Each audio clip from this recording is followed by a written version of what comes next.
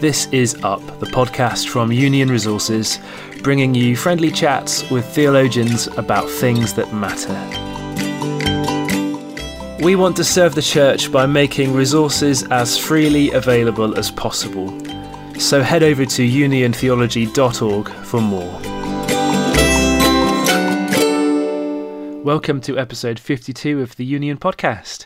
I'm Dan Hames. This time we're talking about the ascension of Jesus, and with me is Pastor Garrett Scott Dawson from Baton Rouge, Louisiana in the USA. Garrett, thank you so much for taking time to chat with me.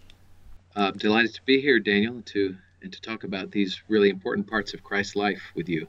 So I love the ascension, and you've written a book about the ascension. But for people who are listening who are wondering, tell us, what is the ascension? What is it all about? Well, the ascension is that part of Christ's history with us as a man who is also God, in which we say classically on the 40th day after his resurrection, Jesus returned to heaven, still in our skin, still in our name and on our behalf, but he departed from this earth and is now in heaven with his Father. So, Garrett, I found that we don't often talk about the ascension very much in church. We don't often have it explained or expounded to us. Tell us, what is the theological significance of the ascension? What does it actually mean for us? I think that the ascension really challenges our understanding of Christ's incarnation.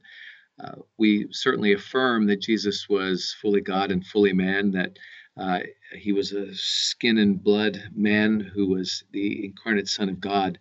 But often I suspect that we still think of him as only appearing to be a true man, that he was really a bit of a superman, and that perhaps when he returned to heaven, he, in the way, unzipped his skin suit, peeled it off and said, "Oh, I'm glad I've done with that. I've saved them. Now I can get back to being just fully God." But the ascension tells us that Jesus went up to heaven in the same flesh in which he had been resurrected, which immediately throws us because it seems fantastic. It seems scandalous. Jesus in heaven still connected to our manhood. So you're saying really there's a strong connection between the incarnation and the ascension. And we take time to celebrate the incarnation. We have Christmas. But with the ascension, I often find I look in my diary middle of May and think, oh, it was Ascension Day on Thursday and I missed it. They don't really have them connected in my mind. Why do you think there is that disconnect for so many of us? Well, we've disconnected partly because the celebration of Easter is so wonderful. Christ rose, but we really find it difficult to believe that he would retain our humanity, and that's the glory of the ascension. That when our Lord wedded himself to our human flesh, he didn't just marry us for 33 years; he married us forever. His bride, the church, is his into all eternity. And the ascension is telling us that he not only tolerates the fact that we are enfleshed, but that he loves that. And he wants us to live as enfleshed, besouled human beings all the way through everlasting life with him. That seems more possibly than we can imagine. We think of ourselves so often in the Greek categories where body is bad and spirit is good. And if we could just get rid of this flesh, we could be truly spiritual and truly holy. But the Christian worldview holds together that paradox that God is very interested in our flesh, blood, soul, spirit existence, and he wants to redeem every part of us. And the ascension asserts that in Jesus, he has done just that. He has redeemed us in body and soul, and so he holds on to that flesh forever. And I love that. That seems to be such a strong theme in the book of Hebrews, doesn't it? Jesus, the great high priest, who goes into the most holy place, having become like his brothers. What do you think is the danger of us missing out on that? What part of our salvation do we fail to enjoy if we don't think about the ascension? That's a great question. I think without the ascension, we only have a spiritualized Jesus. And so we don't really understand where humanity in Christ is heading and where this world is heading. We tend to stay just sort of lost in a spirituality that's not fully grounded. When we understand that Jesus is the first fruits of a new humanity, a humanity redeemed and cleansed, and glorified in him, then we look upon, for instance, our neighbors and realize you in Christ are on your way to glory. You're not just my neighbor in his dressing gown getting the paper at the end of his street. You are someone who, as C.S. Lewis said, I would potentially fall down and worship if I could see you in such the glorified state that you're going to have. And so the ascension, I think, gives us tremendous vision for what life in this world is to be like now. We are to look upon our fellow men and women as those potentially glorified to be like Jesus.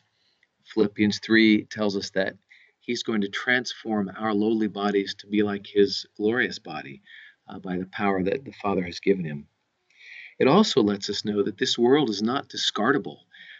Sometimes I think as Christians, we think, well, there'll be a new heavens and a new earth, so we can just consume the world at whatever pace we want to. We can discard the lives of other creatures. We cannot really think about the glory and the wonder of the earth that God has given us. But because the ascension tells us that God has taken the material of humanity in Jesus up into himself, and that it's a foretaste of the fact that he loves this world. It's this world that he sent his son to, this world he wants to remake. So as we tend and care for this world, even though it's going to be remade, we're really enacting his project of bringing that whole redemption to every part of creation. So the ascension is really a huge doctrine. It encompasses so much. There's a wonderful quote from Augustine when he said concerning the Christian life that Christ God is the country to which we go. Christ man is the way by which we go. So yes, our goal is to fully be seated with Jesus in the heavenly places. But we're going there by being united to the one who's still united to us, the man Jesus Christ. So Augustine would go on to say that there in heaven he is glorified with his Father, but here on earth he is found needy in his poor. The fact that Jesus retains our humanity sends us to the least of the least and the lost of the lost to say these two are objects of his concern. So in many ways, it's the ascension that forms and informs the very mission of the church, to go out and bring his redemption to every creature. Okay, this question isn't on the script, so I'm springing this one on you. But do you do anything to celebrate when Ascension Day comes around? Do you mark the day somehow? I would love to tell you that we have an enormous celebration at our church, Dan, that that it's even bigger than Easter. But the fact is, even in a place where the preacher loves to talk about the ascension, we don't get out very well on Thursday nights, and we don't enact the liturgy of the church as well as we should. I will say once that Calvin College in Grand Rapids did an Ascension Day celebration for an entire day, concluding with a glorious worship service with an orchestra and fabulous singing. It was a real pleasure to be part of that. Mm-hmm. Gave a sense of what Ascension Day could mean in the life of the church. I'd love to remember to actually enjoy the day. It always takes me by surprise. It'd be such a brilliant thing to celebrate intentionally. It would be. Let's do it. Oh, we should organise some sort of transatlantic party. That's it. We could meet in Iceland. Yeah. Well, let's move on. Jesus has ascended to heaven, and that sort of plays with our categories and our understanding of reality. He's ascended to heaven. Where is Jesus, and what is he doing now? Certainly. Well, Jesus, of course, is at the right hand of the Father, and it's very interesting conversation to talk about, how people thought of the ascended Christ remaining embodied. The whole Lutheran stream began to develop the idea of the ubiquity of Jesus' body, that because it is transformed and glorified, it's his body that's able to be everywhere. On the other hand, the Reformed stream from John Calvin onwards had the view that Jesus remains localized, in one sense, in a human body like we saw him depart in, but that it is through the means of the Holy Spirit that he is everywhere accessible and everywhere present. I really like Calvin's take on that because while it's scandalous to think of the eternal Son of God being limited by a human body, it puts us back into the Trinitarian understanding of God, that Jesus relates to us from heaven through his Holy Spirit, who really is the great love gift of the ascended King upon his subjects, upon his bride, the church. I think John Chrysostom called the Holy Spirit the engagement ring that our bridegroom Jesus gives to his church as the pledge of all that is to come. So Jesus is there by his Father, however we understand his body to be, and I take it to be that he is there in the self-same body in which he rose, and he is doing what he did as a man, which is representing us to his Father and representing his Father to us. He is, in a sense, as Hebrews says, leading our worship. He is saying, Father, here I am, and those whom you have given me, and I am pleading the merits of my blood on their behalf, and I am sending your Holy Spirit to continue their sanctifying work, and I am offering myself to you as your son and also as a man now, doing what human beings were always meant to do, to delight in your presence, to glorify you as the King, and to constantly be giving ourselves in the loving total gift of offering. So it's really as if Jesus now ascended. His whole way of being is to be for us before the Father. Just think of that hymn, before the throne of God above, I have a strong and perfect plea.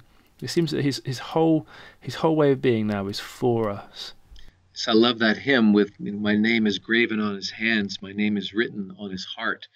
When we think about the priesthood in the Old Testament, where the high priest once a year would go to the Holy of Holies with the names of the tribes of Israel engraved upon the breastplate that he wore, he was in that sense embodying all of the people of God as he went into the Holy of Holies to represent them.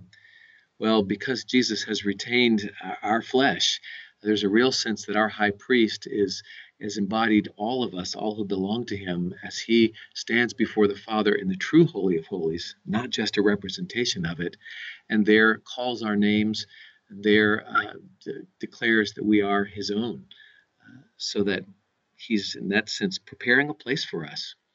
I think the ascension really tells us that God has made room in his life for us, and Jesus is that insertion of a glorified, redeemed humanity into the very heart and life of the triune God, which is beautiful to me. Yeah. Can we say then, as Jesus is a representative and a substitute for us in his death and his resurrection, is it that the ascension has the same dynamic? He's both substitute and representative in that way too. Yes, I think it really does, and which is a good sign that something is part of the core doctrine if it ties in as well to incarnate life, death, and resurrection. If it's in some sense an essential stage of Jesus' history, we couldn't really do without it, because if he hadn't ascended, he would still be somewhere on earth, somewhere we could find him. And in that sense, he would be very limited to the number of people he could see at any one time. But with his ascension, a couple of things happen. One is that he becomes accessible to all by means of his Spirit. And two, it means that what we know of Jesus in the New Testament, the Christ who's revealed to us in the Gospels and in the epistles, is the one that's the covenanted place where God says, this is how I want you to know me. You don't need to seek for more or other. Here's how I've made myself known. And by withdrawing in the ascension, he directs us back to the Gospels in the New Testament time and says, by my Spirit now, you encounter me just as they did then. So following on from that, having thought a little bit about Jesus' descent, I guess, in the incarnation and his descent to death, the grave, and then his ascent to heaven, having thought about both of those things, what do you think they mean for me day to day in my spiritual life? It's a wonderful question, Daniel. I think that Christ's descent and his ascent mean that there is no place that Jesus will not go to retrieve lost sinners. He came to the far country of our benighted and broken world and took up the rot of human flesh and said, I will come among the sheep so that I am truly identified with them, that I might find them and bring them home from the far country to my Father. I will even go so far in my descent to the place of the dead to experience fully the death that they die, to experience the full extent of their estrangement from my Father, so that none of them needs to die alone. None of them needs to be undone by any sin that they have committed, because I've gone back behind the first sin and retrieved the curse from Adam's fall. I've dug beneath the worst estrangement so that no one need fall outside of my hands or care.